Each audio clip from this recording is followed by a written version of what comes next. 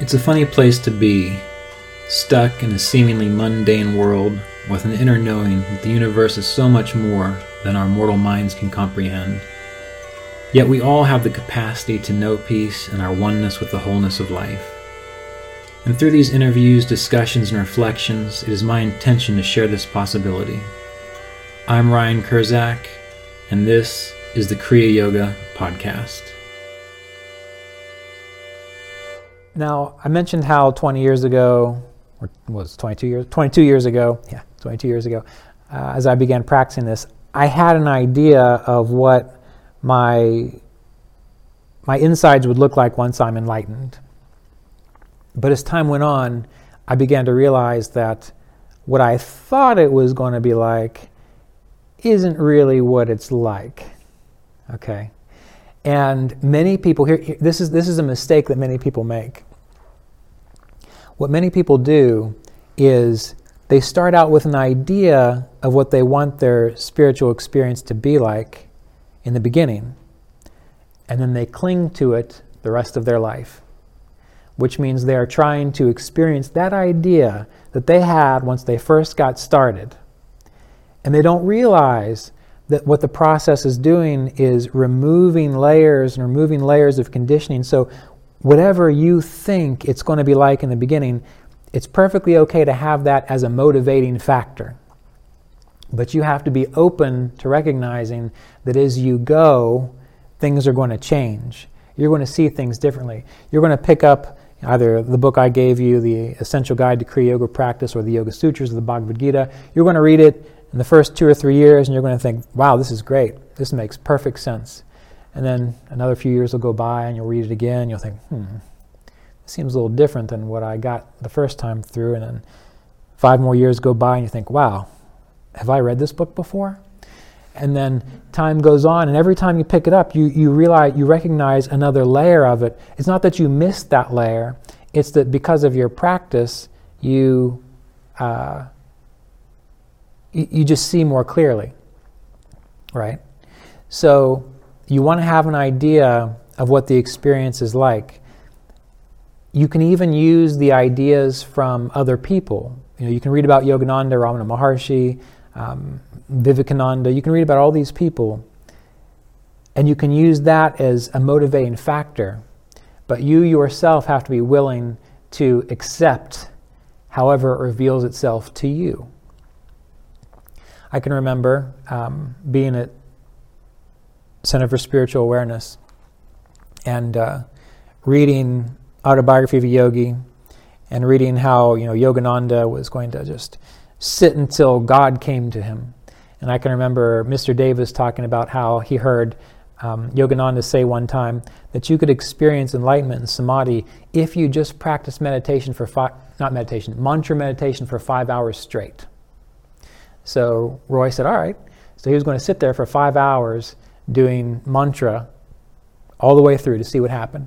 And what he says was he learned very quickly that it doesn't really work that way unless you are able to actually, truly do it for 5 hours straight, meaning be engaged in the process for 5 hours straight, not sitting there and you're chanting it in your mind and then you drift off. You're still chanting it, but now you're thinking about something else. Oh, wait a minute, okay. Let's come back, chant it some more, and then you realize, oh, wait, I need to wake up. And then you do it some more. You get the idea. Like it's like you're there for 5 hours, sure. So Roy said he learned he could sit for 5 hours. That's what he came up with. But Yogananda said these things, and so I decided myself, well, I'm going to sit there, and I'm not going to get up until it's revealed to me clearly. I'm going to sit here all night if I have to, into the next day. I was in one of the guest rooms. I was sitting there in the chair, and I was ready to go. So here I go. I'm sitting there for a while.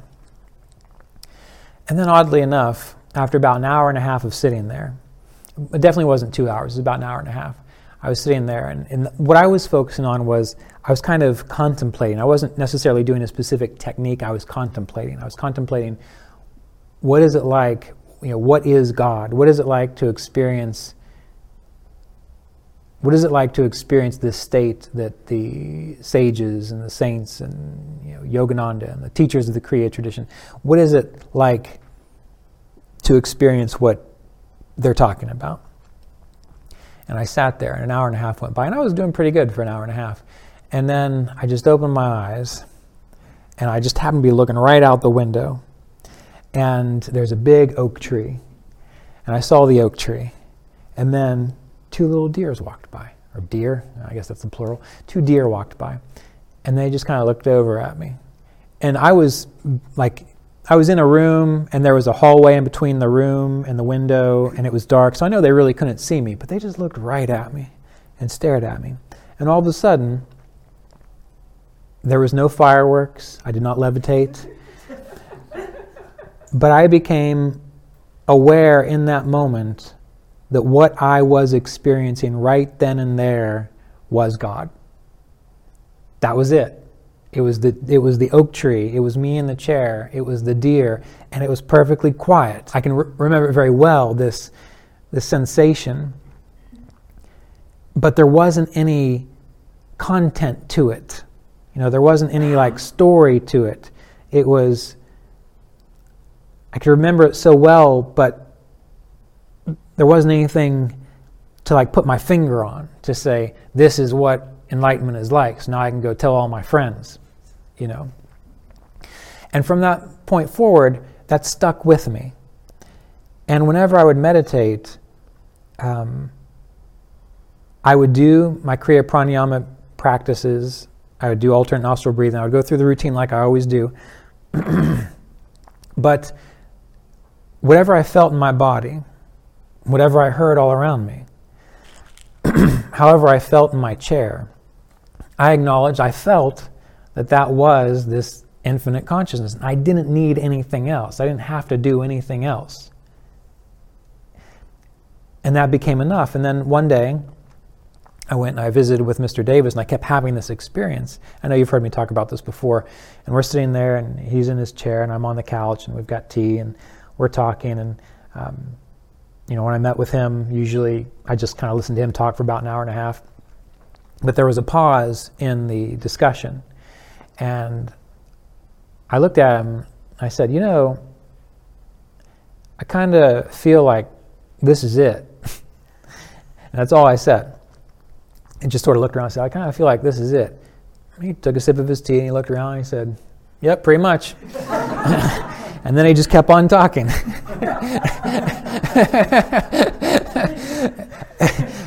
And it's funny because that really is the extent of the metaphysical conversations I had with him. And anyway, the reason I'm telling you this is because if you begin with an idea of what it's going to be like, acknowledge that is a wonderful motivator for you. It's just a carrot that you need right now, so that you get up in the morning, you do your meditation, and you try your best not to harm people and tell the truth, just to kind of keep you going. But eventually, there will come a time where you're able to do that naturally, and then what you have to do is just start to really pay attention to what it's like. Like, what is your experience like when you meditate? What is your experience like when you have the sense of communion with something greater? In that book, An Essential Guide to Kriya Yoga Practice, there's a question that someone asked, do you have to believe in God to practice this? And I said, no. I don't even really like to use the word God, to be honest with you, because it doesn't really work with what we're talking about. But it's the only thing I got. So I use that word. But you don't have to believe in God in the sense of how we mostly think of God. But you do start to recognize this this intelligence or this power or this presence or this being. Even those words are no good. But it's acknowledging that force or field which allows us all to be here. I mean, really, you all are miracles. to be honest, the fact that that you've existed this long and you've pretty much kind of looked the same the whole time, and all of your cells have held themselves together, and you've been able to walk from here to there. I mean, if you just think about how difficult it is for a scientist to program a robot to do something, and then you realize like what your body is doing every second, and there are 8 billion people on the planet doing that, and there are all these critters out there doing that, and we're not making it happen. So there's something going on. And the whole purpose and process of spirituality and Kriya Yoga is to not define that, but to recognize that, and then to live in harmony with that, and to really live in harmony with it. Like to look at it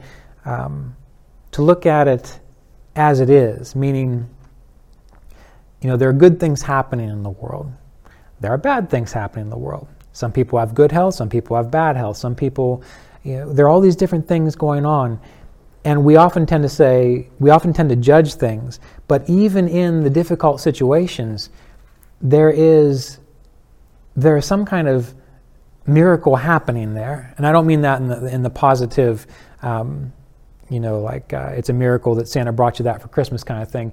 I mean the miracle that this exists in the first place. So death, illness, joy, success, all of that is like, it's all tied together. And when you begin to kind of quiet down the mind and the consciousness, and you're able to perceive that or recognize it or appreciate that, then you really actually don't quite mind what happens to you that much. Now, that doesn't mean you still don't try to accomplish your goals and be successful and take a shower every now and then and stuff like that. You still want to do that. But you realize that this kind of like cascade of life is eternal. And the purpose of your practice is to recognize the eternal part of yourself. So your body, you've looked in the mirror lately.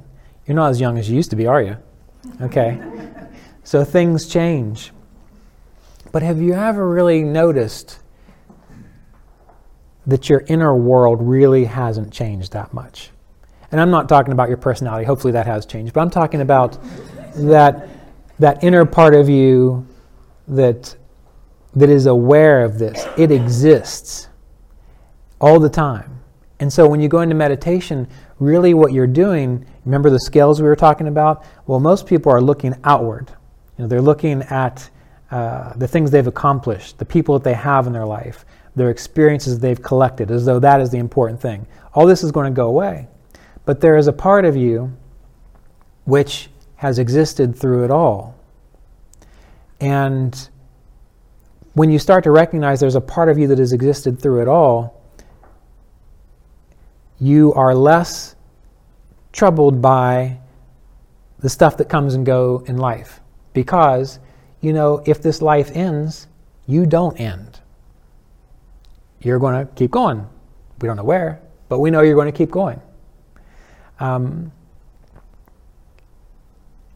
so that's why people who have experienced what you might want to call an enlightened state, they seem so free, because they're not bogged down by all the stuff that in the end isn't going to be there anyway. And they know once this is gone, they're going to persist, and maybe they'll take up another body, maybe they'll have other relationships, maybe they'll experience new things, or maybe they won't. But they're going to know that they still exist. And that is the important thing. Do you understand what I'm trying to say here?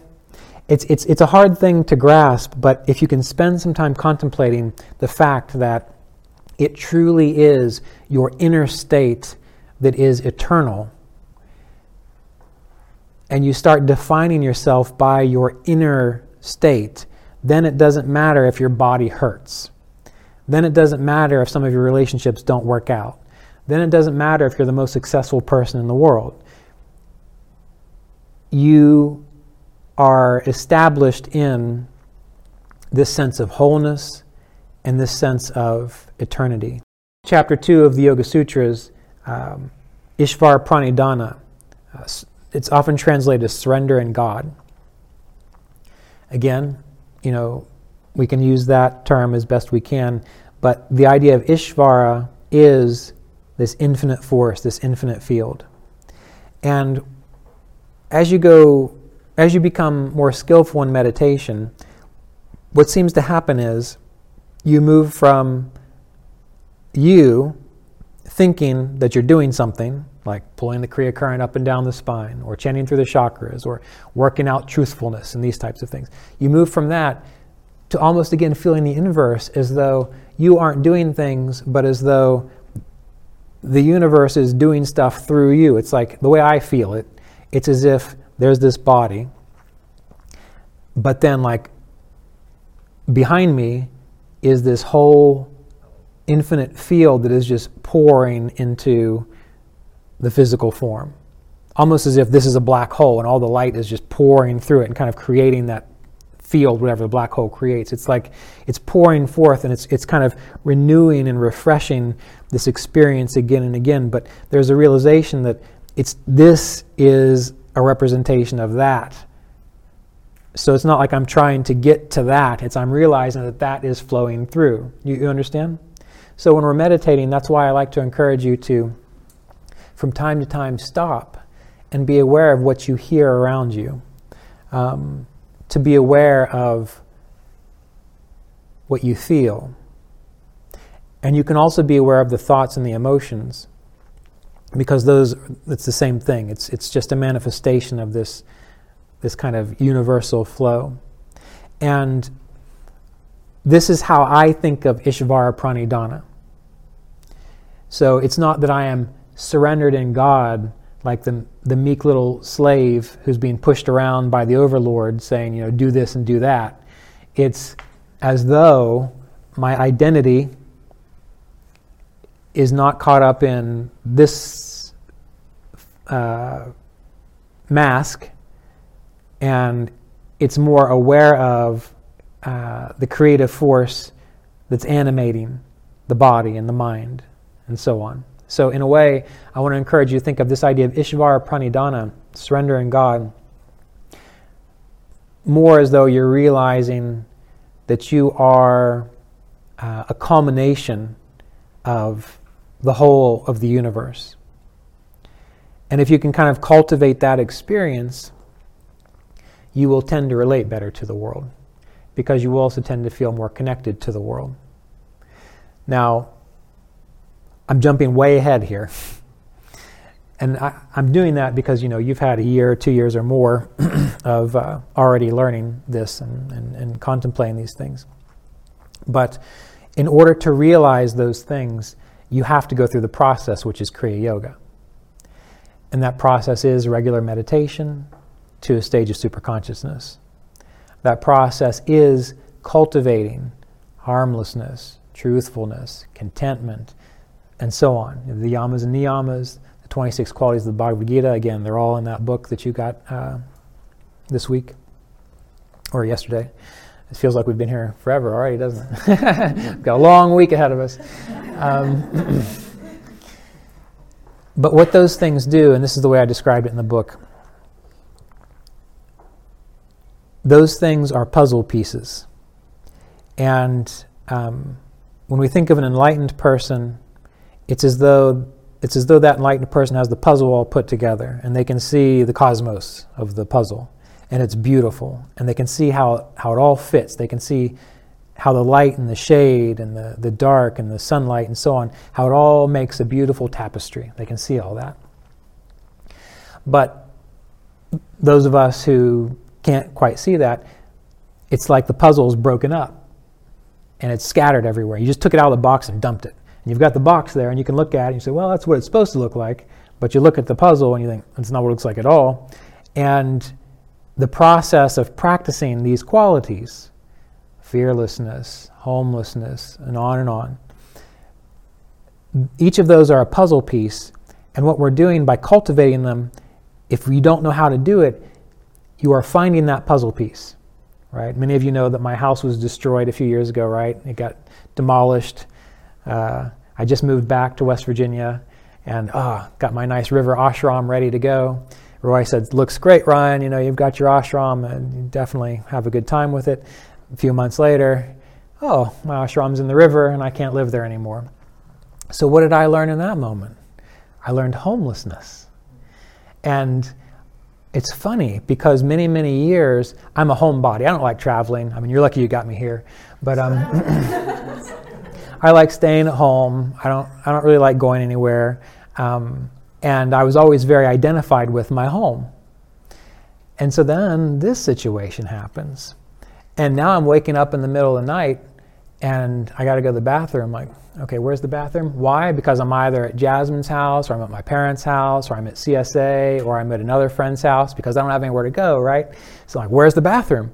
So in those moments where I'd wake up in the middle of the night, I realized, okay, I don't need to be dependent on any place. I need to remember where the bathroom is, but I don't need to be dependent on any place that I personally call home. And I realized that home was wherever I was, right? So in the 26 qualities that lead to a divine destiny in the Bhagavad Gita, one of those qualities is homelessness. And that's because it's encouraging you to recognize that you don't need to be attached to anywhere, any place, or anything, because you are always where you need to be. And if you have that mentality of homelessness, well, let's imagine that you feel your home is your body. Oh, something happens, heart attack, I'm dead. All right. Well, now you're pretty upset because that was your home. Okay. But you've got homelessness on your side now. So there you are, floating around in space. Okay. Now where?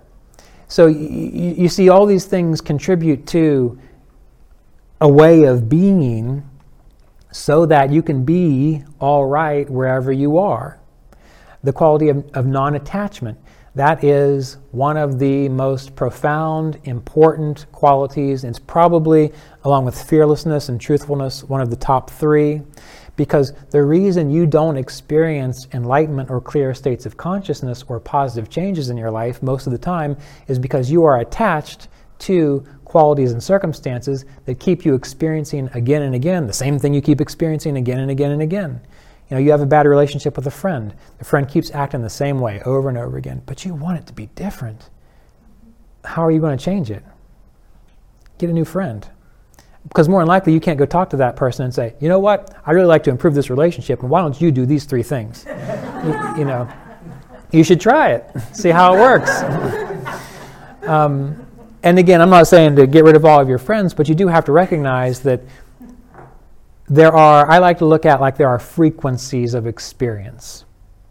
And there are people that are just caught up in their moods all the time, and they don't want to get beyond them. They just want to stay caught up in the same old thing, complaining about the same old thing. They'll come up with something new tomorrow, but it's the same kind of energy. And you can stay engaged in that, or you can decide, I don't want to do that anymore. And what you can try to do is change yourself, and maybe they'll catch on. Maybe. And sometimes they do. Every now and then you find 1 or 2 people that say, you know what, this guy doesn't want to hang out with me anymore. But I like him, and I think I kind of want to hang around him, so maybe I'll try to change a little bit. And they kind of come with you. Sometimes that happens. But most of the time people are so caught up in the mess that they're in that they don't want to change. You aren't included in what I'm about to say, but there are many people that kind of criticize the fact that I don't try to create a community of people. You know, I don't have a Facebook page for Kriya Yoga Online. I don't have like a Google chat group or something like that. I do that very specifically because I don't want you all hanging out together. I want you all doing your own thing, living your life, figuring this stuff out on your own, not hanging around saying, what do you think Ryan meant when he said that? You know, did you notice this thing? You know, I don't want you getting into all that stuff because it's just a waste. It's an absolute waste of time. In the book, someone asked me a question about having a spiritual relationship, how they're looking for a spiritual relationship, or their partner wasn't spiritual enough, something like that. I'll have to go back and reread it. And what I have found is it absolutely doesn't matter whether your partner or your friends follow the same spiritual path as you, as long as they are just simply good, supportive people. That's all you need. Good, supportive people who allow you to go do whatever you need to do. You let them do what they need to do. It's great. You're going to waste a lot of time trying to find people who resonate with you, spiritually speaking, even amongst this group. If you all decide to be all buddy-buddy and hang out and start a Facebook group without my knowledge, you would get to know each other, and you would say things like, wow, what does Ryan see in them? They don't seem, they think some weird stuff. Then you would start thinking this way because you are all very different people and you all have a very different experience, and there's nothing wrong with your experience, but you're all processing things differently. So as long as you're able to find relationships that are supportive of you, and you can be supportive towards them, and you give room for each other to grow, you're going to be all right. That's the main thing. So you want to be comfortable changing yourself so that you can experience higher states of consciousness. And again, going back to the idea of the qualities and the puzzle pieces. Some people have real difficulty with truth, meaning they can't speak it very well, nor can they take it very well. And that can be a problem. I have quite a few friends that I am able to be as uncensored as I can be, completely uncensored. I can say whatever is on my mind. And sometimes I can be kind of something. But I know they're my friends because I can do that and they never bat an eye. They just take it and they roll with it. And we are able to maintain our friendships. And I welcome criticism from them too sometimes because I want to know if there's an issue. But there are some people that I can say the most benign, I can send an email that, it would just be like, hey, how's your day going? Next thing I know, I get like 3 pages of this aggression about whatever. I'm thinking, I just asked how your day is going. What's going on? And you just kind of start to recognize, maybe I need to be a little more in tune with who I give my attention to. And it's not that you are rejecting people, it's that you are simply choosing the state of consciousness you want to exist at. Does this make sense? I observe this with Mr. Davis all the time. When I would go spend time with Mr. Davis, I was just going to be around him. Sometimes I had a question, but not very often. I just really enjoyed spending time with him. However, other people would show up and they would just grill him, like one thing after the other. They'd have this doubt, they'd have that doubt, or they'd criticize this, or they'd criticize that aspect of Yogananda. It was just really odd. And for some odd reason, he spent a good deal of time with me. I don't know, maybe I'm just a sweet guy. I don't think that's the case. But these other people, he might talk to them with a minute or so, and then he'd just say, well, all right, we'll see you later. And he'd walk away. He would not engage in things he would not engage in conversations that he would call frivolous. Because time is short, and we are here for a very specific reason. And if you can accept that it is okay to choose your states of consciousness, you will be able to wake up much more quickly because you won't be weighed down by all the needs and all the psychological complexes and all the neuroses of most people. Everyone has their path, everyone has their healing process, and we all are a little crazy. Yogananda used to say, well, he would say that same thing. He would say, we're all a little crazy. The trouble is we tend to hang out with the people that are crazy just like we are, so we don't really notice it that much. Okay, so we're not criticizing people with psychological complexes or neuroses because we all have a little bit of that. But we want to choose what we want to experience in life, and that goes with the environment that we surround ourselves with as much as we can. That goes with the people that we spend time with. But it also goes to what we entertain up here in our heads. And that's probably the most important thing of all. Roy would often say that to be a yogi or a swami, by the way, the word swami means master, like maestro, like a master of music. Well, swami means master, not like master and slave, but like a master of your states of consciousness. So to be a swami, you have to be a master of your states of consciousness. And yogis, ideally, are masters of their states of consciousness. This episode of the Kriya Yoga podcast was made possible by donations from Kriya Yoga apprenticeship students and supporters of our Patreon community at www.patreon.com/Kriya Yoga.